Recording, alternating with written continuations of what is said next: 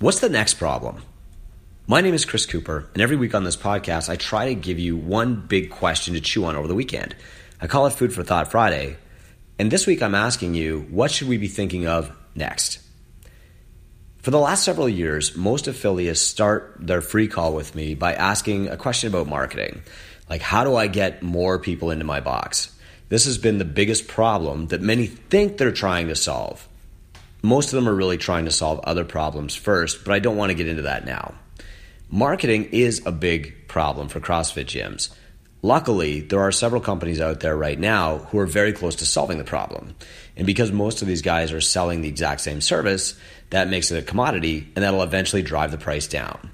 Within the next 18 months, I predict that you'll be able to hire a marketing firm to promote your CrossFit gym that will be fairly successful for $400 to $500 a month. Very reasonable. What comes next? What's the bigger problem that comes after we've solved the marketing problem? Well, obviously, you can have amazing marketing and your gym can still fail unless you've got business systems. But of course, you know where to look for help on that. The next question will be, how do we differentiate ourselves from these other commodities, which are group fitness programs, knockoffs, things like Orange Theory, things like certain boot camps that follow just kind of like a pre-scripted recipe approach to exercise? To quote my friend Kenny Kane, they have commoditized intensity. And when something becomes a commodity, that drives the price down and it makes the service subject to fashion. People will just say, that's a fad, and then they'll go do the next thing. So what is that next thing?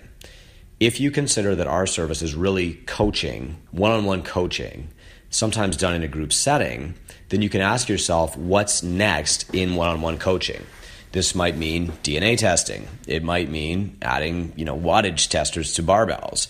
It might mean taking people out for bike rides and then prescribing them that they go to the yoga place down the road where you have a partnership twice a week, and they do Pilates once a week on Friday every second week at the Pilates place where you have a partnership, and then they also go to the golf store where you have a partnership. The key here is that your role as coach should determine people's approach to fitness.